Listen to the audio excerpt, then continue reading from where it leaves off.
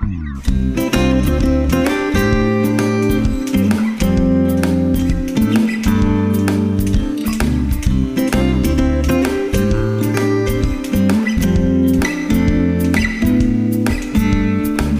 listeners. Welcome back to Heart and Soul Gospel Ministries Unity in Christ program. If this is your first time listening, my name is Christine Kim, and I am the host of this program.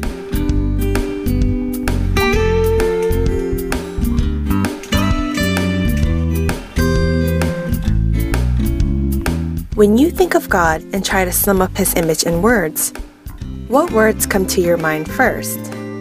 Love, patience, understanding. These types of words probably come to mind first.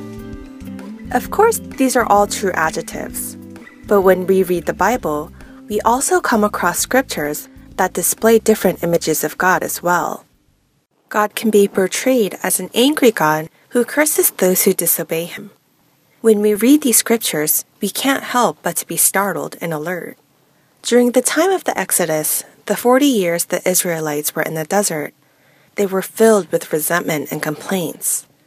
As Moses went up to Mount Sinai to meet God, they could no longer wait for Him and made for themselves a golden calf to serve as an idol. God becomes angry and strikes them and kills 3,000 Israelites. Afterwards, He says to Moses to take the people and go to the land of Canaan, the promised land. God tells Moses He will send an angel before Moses to help lead them into the promised land, and continues to tell him that God will not be with them, for they are stiff-necked people. Now Moses had to lead these people who were disloyal and resentful towards God to the promised land that God had showed them. Yet after hearing the words from God that He would no longer be with them, what did Moses decide to do?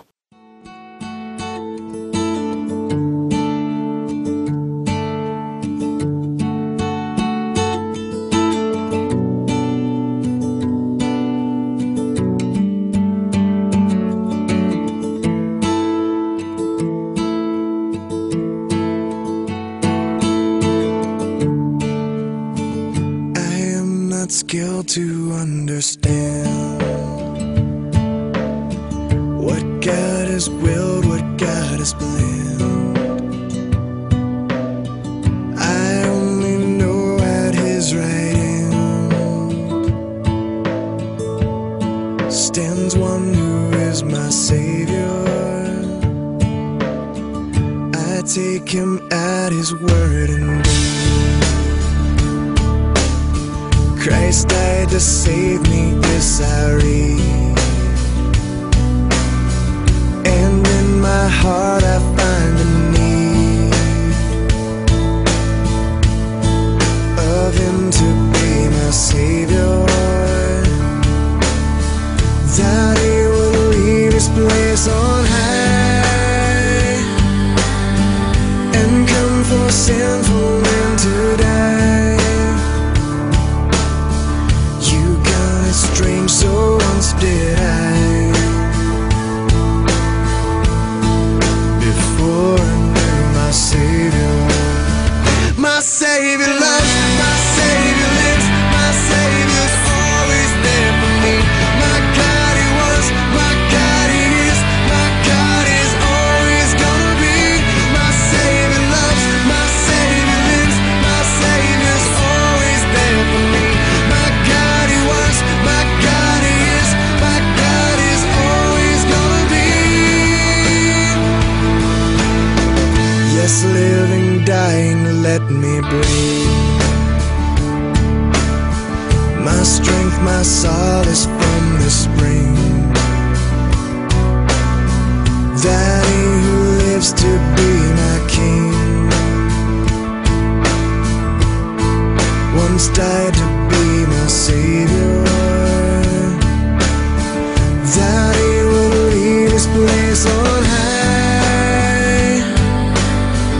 and come for sinful men to die. You counted strange, so once did I, before I knew my Savior. My Savior loves, my Savior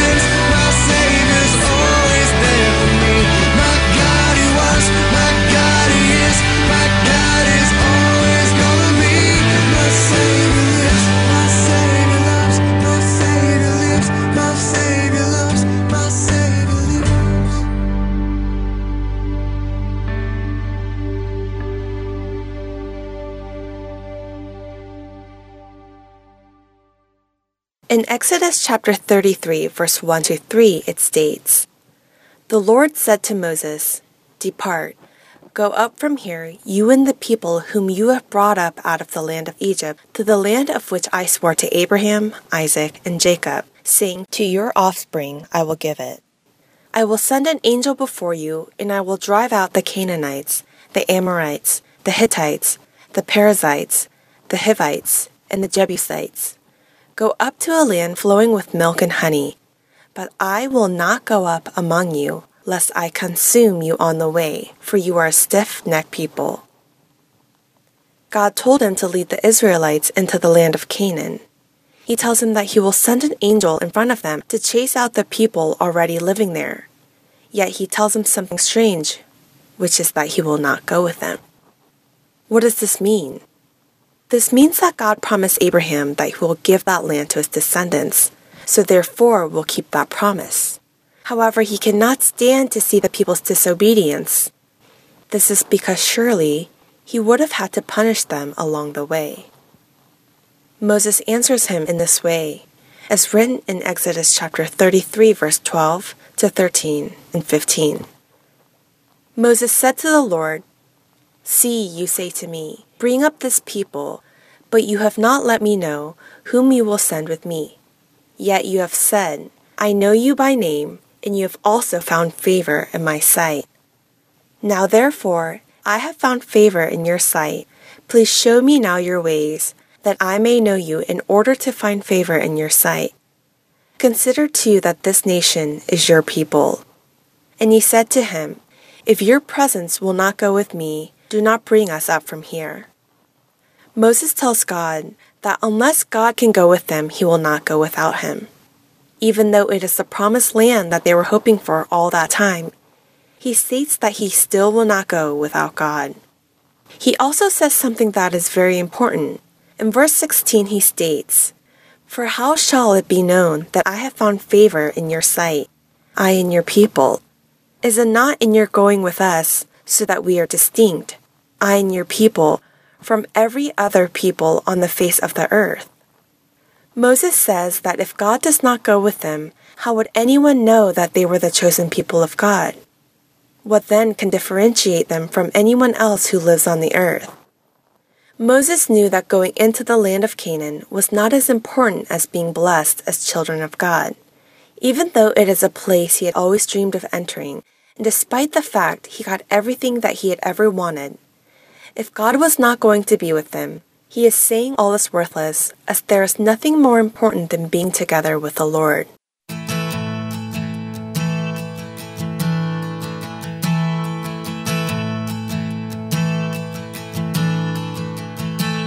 Oh, I've heard 1,000 stories of what they think you're like, but I've heard the tender whisper of love in the dead of night, and you tell me that you're pleased and that I'm never alone. You're a good, good father. It's who you are. It's who you are. It's who you are, and I'm loved by you. It's who I am. It's who I am. It's who I am. Oh, and I've seen many searching for answers far and wide, but I know we're all searching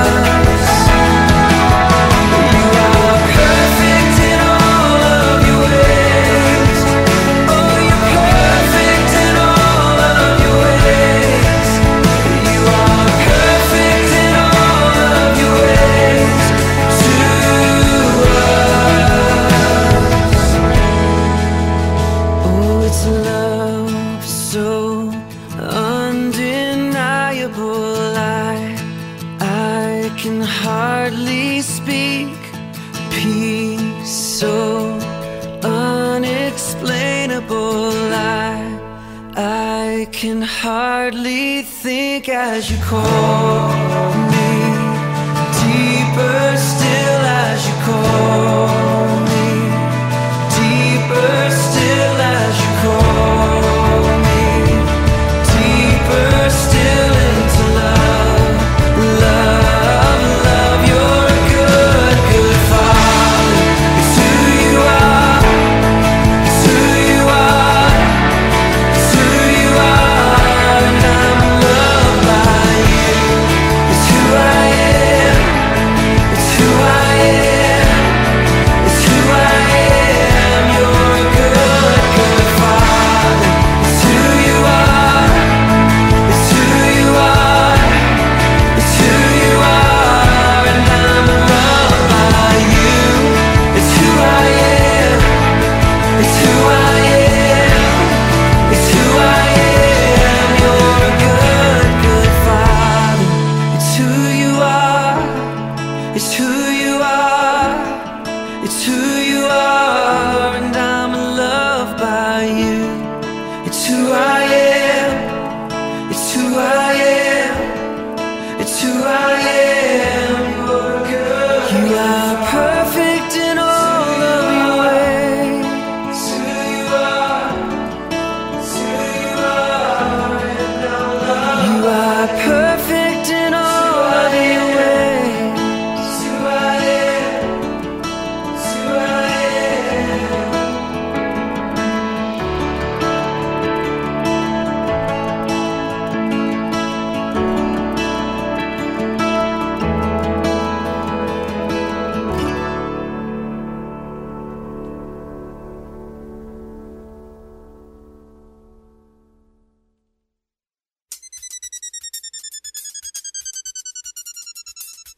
Coming up next is a sermon by Pastor Timothy Keller of Redeemer Presbyterian Church. Today's topic is Struggle for Love, Part 1, based on Genesis chapter 29, verses 15 through 35. I hope you have a blessed time with Pastor Tim Keller.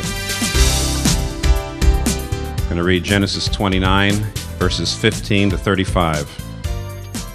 And Laban said to him, "Just because you're a relative of mine, should you work for me for nothing? Tell me what your wages should be."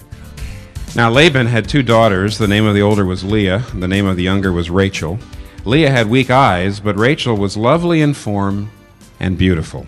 Jacob was in love with Rachel and said, "I'll work for you 7 years in return for your younger daughter Rachel." Laban said, "It's better that I give her to you than to some other man. Stay here with me." So Jacob served 7 years to get Rachel, but they seemed like only a few days to him because of his love for her. Then Jacob said to Laban, "Give me my wife, my time is completed, and I want to lie with her." So Laban brought together all of the people of the place and gave a feast. But when evening came, he took his daughter Leah and gave her to Jacob, and Jacob lay with her. And Laban gave his servant girl Zilpah to his daughter as her maidservant. And when morning came, there was Leah. So Jacob said to Laban, "What is this you have done to me? I served you for Rachel, didn't I? Why have you deceived me?" And Laban replied, "It's not our custom here to give the younger daughter in marriage before the older one. Finish this daughter's bridal week, then we will give you the younger one also in return for another 7 years of work." And Jacob did so. He finished the week with Leah, and then Laban gave him his daughter Rachel to be his wife. And Laban gave his servant girl Bilhah to his daughter Rachel as her maidservant. And Jacob lay with Rachel also, and he loved Rachel more than Leah. And he worked for Laban another 7 years. And when the Lord saw that Leah was not loved, he opened her womb.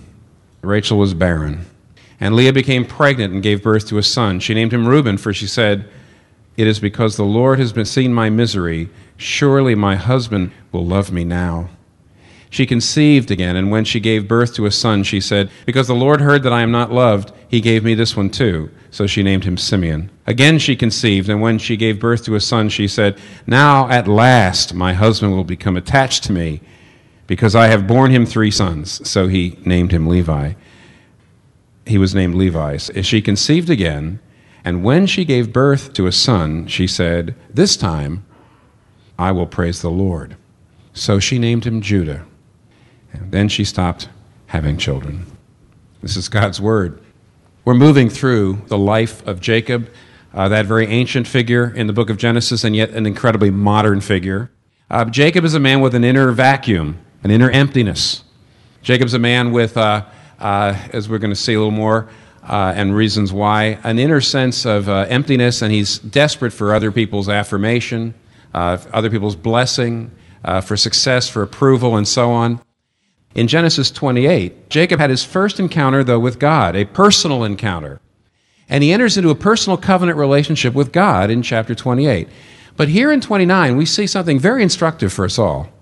That though he's begun his relationship with God, that does not immediately create a remedy, a full remedy, for his inner emptiness. Self-discovery, self-knowledge, inner emptiness, these things are not remedied quickly, even by a first-time encounter with God. And so what we see is part of the process of inner transformation still entails tremendous mistakes and disasters, even after he's had this relationship begun with God. And this, today, we see one more family disaster. And yet, God is clearly, as we're going to see, at work in not only Jacob's life, but the lives of those around him. The theme today, the theme of this passage is that people with an inner emptiness give themselves to a hope. Very often they give themselves to a hope, and that is a hope for what we'll call one true love. People with an inner emptiness have a tendency to give themselves to the hope that out there somewhere there's that right person, that he or that she that's going to somehow make my life right, going to fix it. But what we're going to see here is 3 things. First of all, we're going to see what is behind that hope for one true love. Then secondly, we're going to see the disillusionment that generally accompanies that hope for one true love. And then lastly, what will actually fulfill that hope. What's behind the hope? What usually, the disillusionment generally accompanies the hope, and what will ultimately fulfill it. So number 1, we see, first of all, what lies behind this hope for one true love. We see it when we take a look at the very beginning and see how Jacob got into the situation. The passage starts off with Laban saying, "Just because you're a relative of mine, should you work for me for nothing? Tell me what your wages should be." Now let's give the context. If you haven't been here with us, let me get you up to date. Jacob's grandfather, Abram. God came to Abram and said to him, "I'm going to save the world through your family. Out of your descendants will come one, a Messiah, who is going to deal with sin and death." But what that means that in every generation of Abram's family, one child will be the bearer of the messianic seed. One child, the messianic strain. One child will be the one that God walks with and blesses and who passes the faith on to the next generation. And we saw back in chapter 25 and 27 that Jacob is the one in that generation. That God, though Jacob is the second of 2 boys, he's the younger son, God had said through a prophecy, the elder will serve the younger. Jacob's the one. But Isaac, his father, loved Esau, his older brother, preferred Esau, and Jacob grew up shunted, rejected, second best, resentful. And finally, we saw that what Jacob at one point does is when his father is very old and very blind and near death, Jacob dresses up as Esau and fools his blind father into giving him, Jacob, the deathbed blessing of the firstborn. And as a result, Esau, his brother, is furious with him, vows to kill him, and Jacob has to run for his life, and everything has fallen apart now. Jacob has no family to be the head of. He has no inheritance. He has no money. He's penniless. That's the point here in the beginning. And he runs far away just to survive, to be with the relatives of his mother, who he will never see again, the only woman, the only person in the world that loves him. And now he's starting to work. He's tending the flocks of his uncle Laban. And Laban comes to him and says, "Look, let's negotiate a contract. What should your salary be? You know, you're penniless, but you're working for me, fine. Let's come up with a negotiation." And when Jacob answers Laban in verses 16, 17, 18, now we see how Jacob is coping with the screw-up of his life, with the mess of his life, with the ruins that his life is in? How's he dealing with the unhappiness? How's he dealing with all the hopes that have been dashed? How is he dealing with that inner emptiness now? And we see it immediately when he says, I'll tell you what my wages should be. I'll work for you for 7 years in return for your younger daughter, Rachel. Now, immediately we see a few things quickly. First of all, we know from verse 17 that Rachel is beautiful, absolutely stunning, sexually attractive, beautiful. When it says she's lovely in form, it's the Hebrew word for her figure, so it's talking about her sexual attractiveness. The beautiful word probably has more to do with her face. She was stunning. But secondly, we see that Jacob is now absolutely in love with her, because when he negotiates the price, he says, I'll work 7 years. Now, we know from both archaeology and from history that 30 to 40 shekels was a normal price that a suitor paid the family of a bride, of someone he wanted to marry.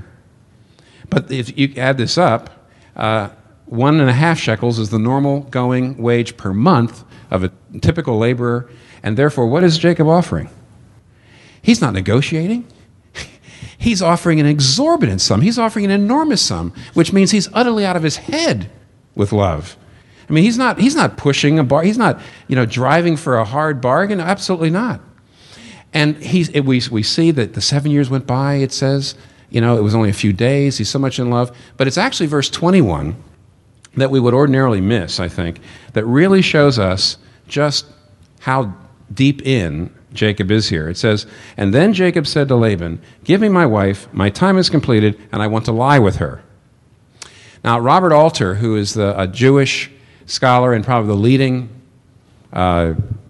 expert in Hebrew narrative right now, Robert Alter, in his commentary on Genesis, says that this verse, and it's not that easy to see in the English, it's actually not that easy to see for us modern people, that this verse has been a problem for Jewish rabbinical commentators for centuries. And the reason is because it's utterly out of character. It's utterly beyond what was customary. It's utterly indiscreet. What he's literally saying is, my time is completed, give me my wife, I want to have sex with her. And it was just so indiscreet for the time. It was so out of character and customary. He says that for centuries, Jewish rabbis have been trying to explain or justify the baldness, the brusqueness, the crassness, the grossness of it. But what Robert Alter says, it was very clear, is the narrator is telling us something very simple. Here is a man who is emotionally and sexually overwhelmed with longing for Rachel. He's overwhelmed with emotional and sexual longing for her. He will do anything for her. Now, what do we see? Why is he like this? And the answer is, this is how he's dealing with the failure of his life. He's looking at her and saying, oh, my word, I never got my father's blessing. Now I've lost my mother. I'm out here. Everything in my life has fallen apart. But Rachel, the most beautiful woman in the whole territory. If I got her, if she was my wife, finally, something in my life would be going right. Finally, be something about my life that would be worth it. There would be finally something about me that would be worth it. Finally, I'd be worth something. My life would be worth something. It would fix it. It would begin to make amends. This will finally fix my life. This will fill that hole. That's what he's doing. Now, do you say, well, the poor guy, I can see that. I've known people like that. He's sort of an emotional cripple, and he gets that way about romance and love, but I don't want to let us off the hook very quickly at all.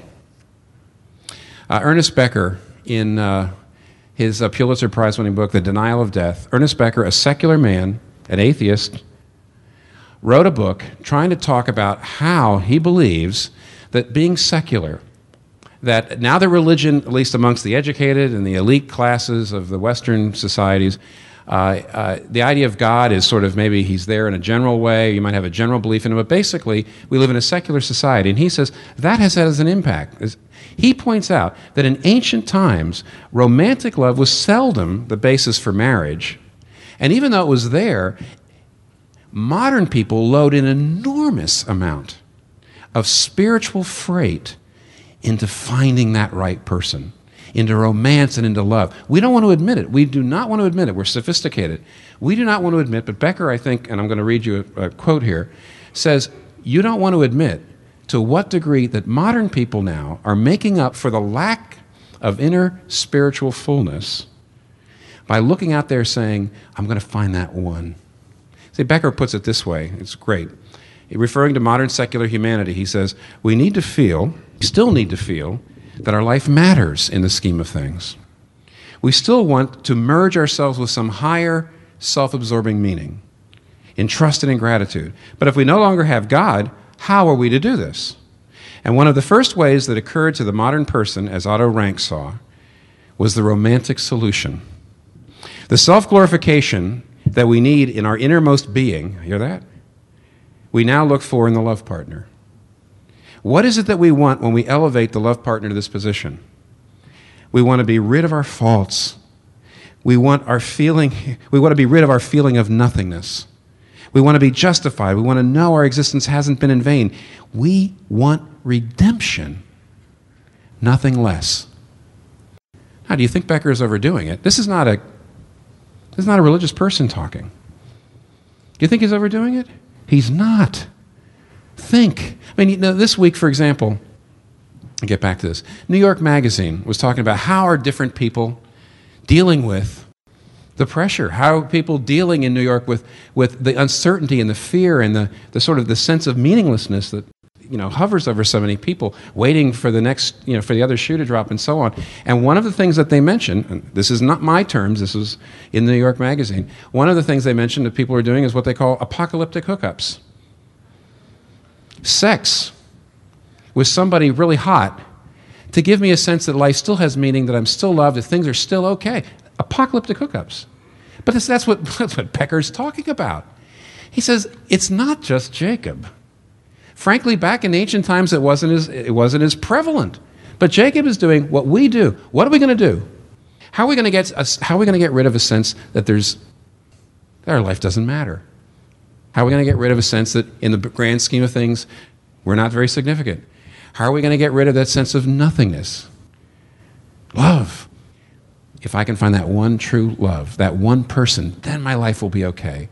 That's behind, so often, this desire for one true love, is that inner emptiness, what Becker calls nothing less than a desire for redemption.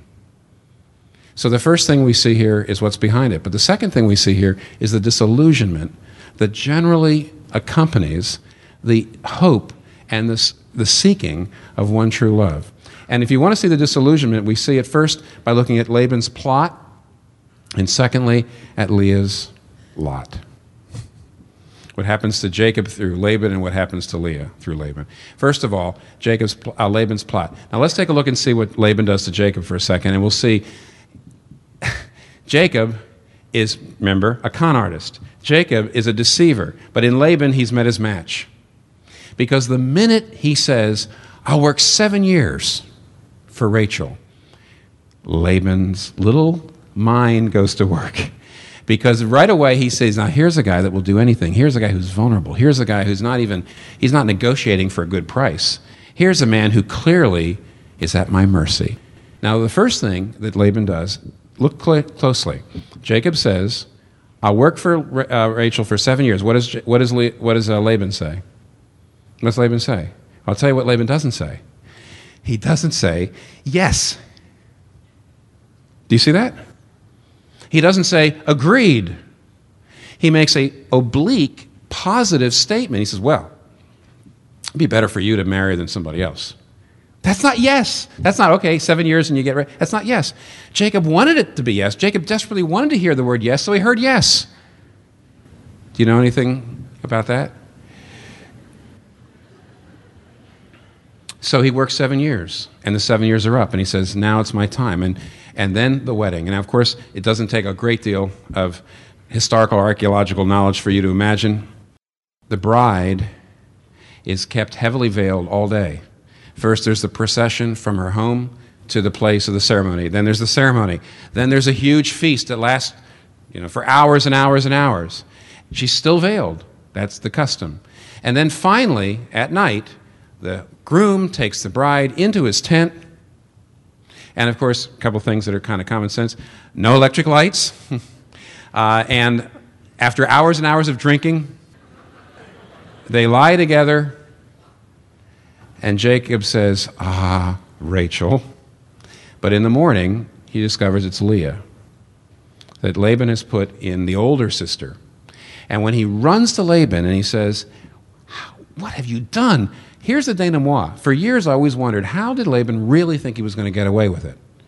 Because, see, when Jacob comes back, you see what he says? He says, you've deceived me. You knew what I was working for. Now, what does Laban say? He says, well, the custom here is to have the older girl marry the before the younger. But you see, that's a fairly lame legal statement, and there are all kinds of devastating comebacks. Devastating comebacks, fine, but this is still fraud. You didn't tell me about this. You knew what I was working for. This is fraudulent. This is cheating. This is illegal. I'm sure there was laws. I'm certain. Why didn't he come back? Why, when Laban says what he says Jacob just meekly give in? There's clearly anger when Jacob gets to Laban. Why have you done this? By the way, when he says, what have you done? It's exactly the same thing. God says to Adam and Eve after their sin, why have you deceived me? He's filled with fury, but what happens is when Laban says what he says, next thing you know, Jacob gives in. Why? The why is, literally in the Hebrew, Laban says, well, around here, it's not the custom to put the younger before the older. And you see, let me tell you what happened at that point. Suddenly, a flaming spear went into Jacob's conscience and exploded. Maybe he understood the minute he even used the word deceived. He says, why have you deceived me? It's exactly the same word for deceit in Hebrew that Isaac uses to describe what Jacob did to him. And even if maybe the minute the word was out of his mouth, he began to realize it, then when Laban says, around here, literally all he said was, it's around here, it's not the custom for the younger to be preferred before the older. Suddenly Jacob would have said and would have known, wait a minute.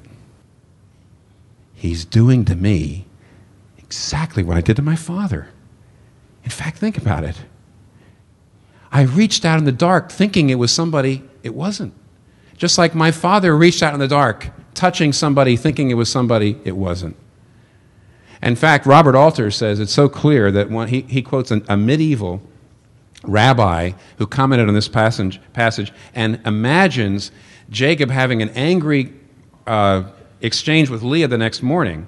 And Jacob said to her, I called out Rachel in the dark, but you answered. Why did you do that to me? And Leah said to him, your father called out Esau in the dark, and you answered. Why did you do that to him? And the fury dies on his lips. He's cut to the quick. He's hoisted on his own petard, as we say. And he now knows what it's like to be exploited. He now knows what it's like to be used. He now knows what it's like to be lied to. You see, he's shattered. But that's not all. It's not just his life that's shattered. Now we have Leah.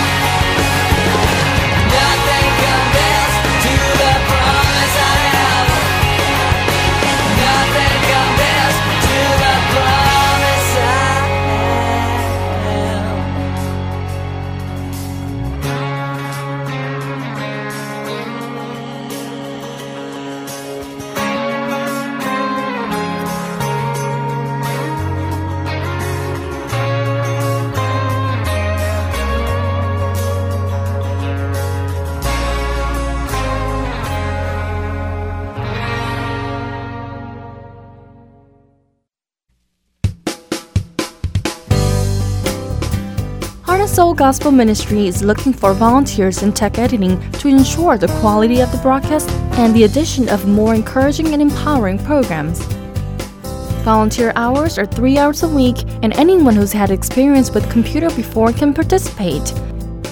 And don't worry if you're not familiar with the sound editing program. Heart and Soul will provide basic training in editing, so if anyone is interested in helping out our ministry, please contact us at 602-866-8999. Thank you!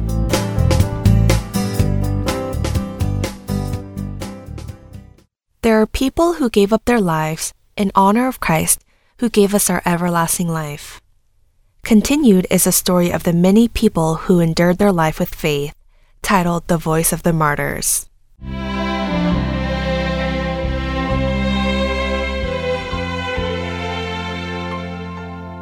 Hello, everyone. This is Rhonda Walker with The Voice of the Martyrs. The right of self-defense refers to the right for an unavoidable use of reasonable force, including deadly force, for the purpose of defending against unjust violations or threats against others or one's personal rights and life. That is why self-defense is not punishable by criminal law, nor is anyone held responsible to compensate for damages under most self-defense laws. Perhaps it is natural for a person to fight to defend their rights. No one says that it is wrong to do that, and even the law supports the right of self-defense. But does this standard of the right to defend oneself apply to us Christians? In many cases, we can say that the right of self-defense applies to us as well, because it would just be so unfair if it were not the case. When someone attacks me or my family, threatening my life because I follow Christ, should I resist such attacks and defend myself? There are people who prepare to fight, thinking that we need to defend our own rights. Moreover, there are people who even claim that we need to have all sorts of weapons ready to defend our lives in anticipation of the approaching end days. But when we look back at this program, The Voice of the Martyrs, and at the lives of the martyrs we've shared, and when we look back at Jesus' disciples in the Bible and to Jesus himself who started all these things, could we also come to claim the right of self-defense for ourselves? Jesus was the King of Kings who had all authority in heaven and earth, but he did not wield such authority. Instead, he was arrested by the Jews and handed over to a Gentile, never invoking an act of self-defense. And just like Isaiah 53:7 says, he was oppressed and he was afflicted, yet he did not open his mouth, like a lamb that is led to slaughter, and like a sheep that is silent before its shearers, so he did not open his mouth, dying on the cross for our sins. But what about Jesus' disciples? During Jesus' time, the word mates, which means disciple, did not simply mean someone who obtains knowledge. A disciple belonged to the teacher, obtaining all the teacher knew and experienced by practice and theory, following the teacher's philosophy as well as behaviors, becoming exactly like the teacher. In order to be like the teacher, the disciples left their homes to live and eat with the teacher, and they became his servants, living and learning in obedience under the full authority of the teacher. To a stranger who hadn't met the teacher, a disciple had to wholly and exactly impart to them what the teacher taught, in the same way they had been taught. After Jesus' ascension, Jesus' disciples went on to share about their teacher, Jesus. The disciples witnessed Jesus Christ through their words, their actions, and their lives. Even more amazing was that the disciples didn't only follow the example of Jesus' life, they also followed Jesus in his death. Today, in The Voice of the Martyrs, we share about the end of the disciples who followed in Jesus' footsteps. There are many stories regarding the exact ways and locations on how and where they were martyred, and following are just some ways in which history records how the disciples' martyrdom happened. The first apostle to be martyred, the brother of Apostle John, was Apostle James. He was preaching the gospel in Galilee and in Spain, and around the time of Passover in 44 AD, he became the first apostle to be beheaded at the order of Herod Agrippa I. Apostle Philip was preaching the gospel in Greece, Phrygia, and Syria, and was martyred on the cross around 54 AD in the city of Hierapolis. Matthew, the tax collector, put together the Gospel of Matthew as a disciple of Jesus and ministered in Parthia and Ethiopia, the region south of the Caspian Sea, later being martyred in the streets by being pierced with spears. Peter's brother Andrew preached the gospel to many nations until around 70 AD when he was crucified in the city of Patras, being pierced by nails and spears. Nathanael, who was also called Bartholomew, shared the gospel in Asia Minor, Armenia, and even Mesopotamia and India, and was martyred by being skinned alive. Thomas, also called Didymus, preached the gospel in Persia and India and was martyred in Madras, India, by swords and spears. Simon, the Canaanian, who had the same name as Peter, preached the gospel of Jesus Christ in Egypt, Persia, Asia Minor, Northern Africa, and even the coasts of the Black Sea. He was martyred in Persia by being sawn in half. James, also known as James the Less, the brother of Matthew, was preaching the good news in Philistia and Egypt and was martyred by being stoned and sawn in half as well. Thaddeus, also called Jude, brother of James the Less, also was martyred on the cross.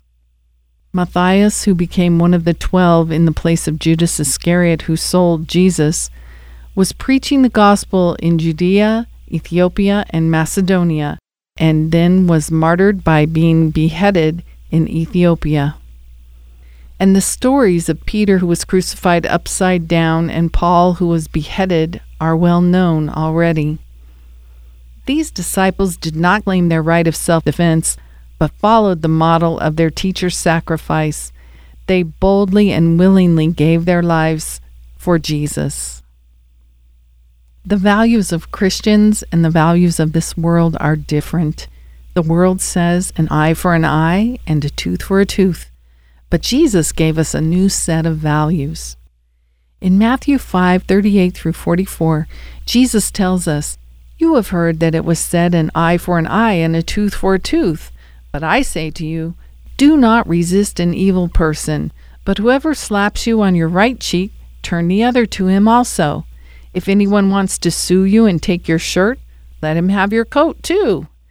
Whoever forces you to go 1 mile, go with him 2.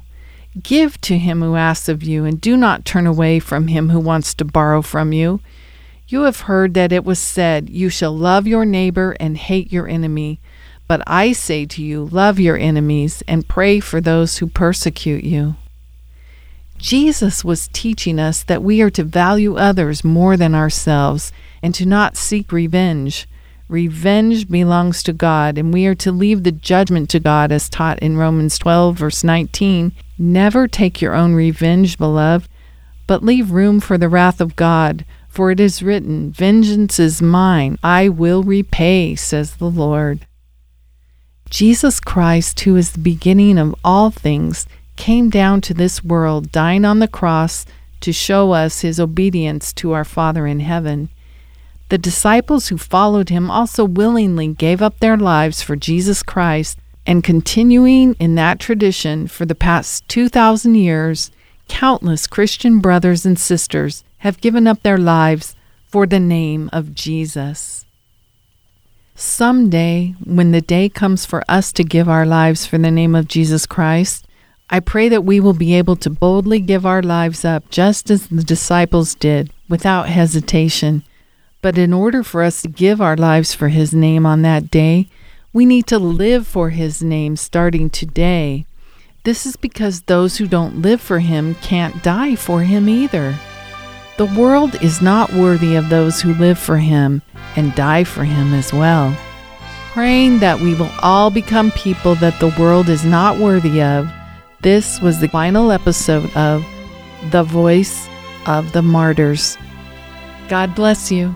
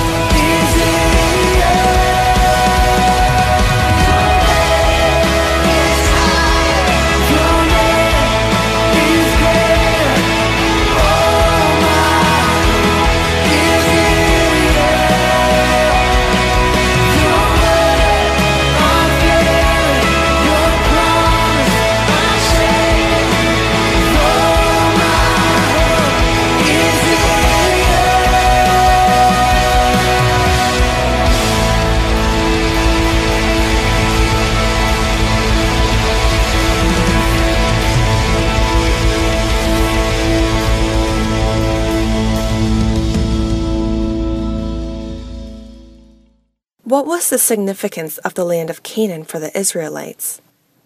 It was a land that God had promised to their ancestor Abraham. It was a land that Joseph, who had saved them from a famine in Egypt, wanted to be buried in. It was a land that they had to return to. The land was their hope. Today, all of us here have their own land of Canaan to look forward to. However, can we all say that we have that mindset of Moses?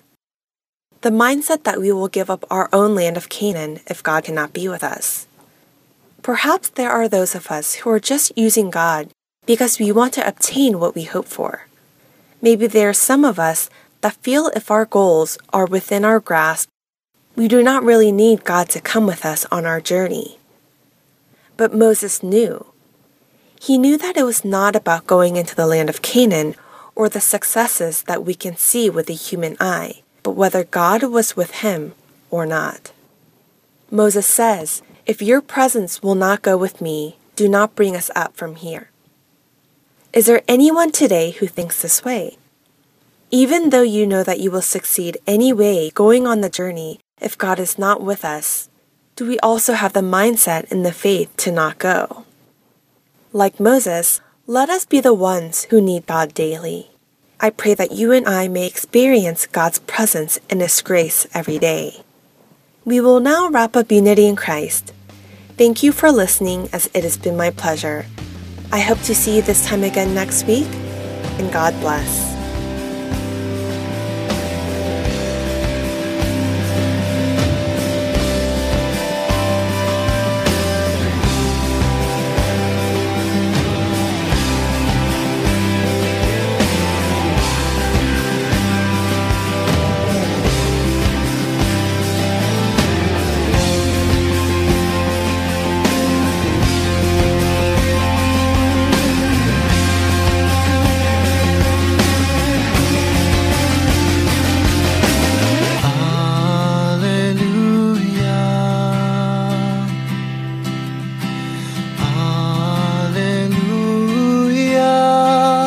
For our Lord God Almighty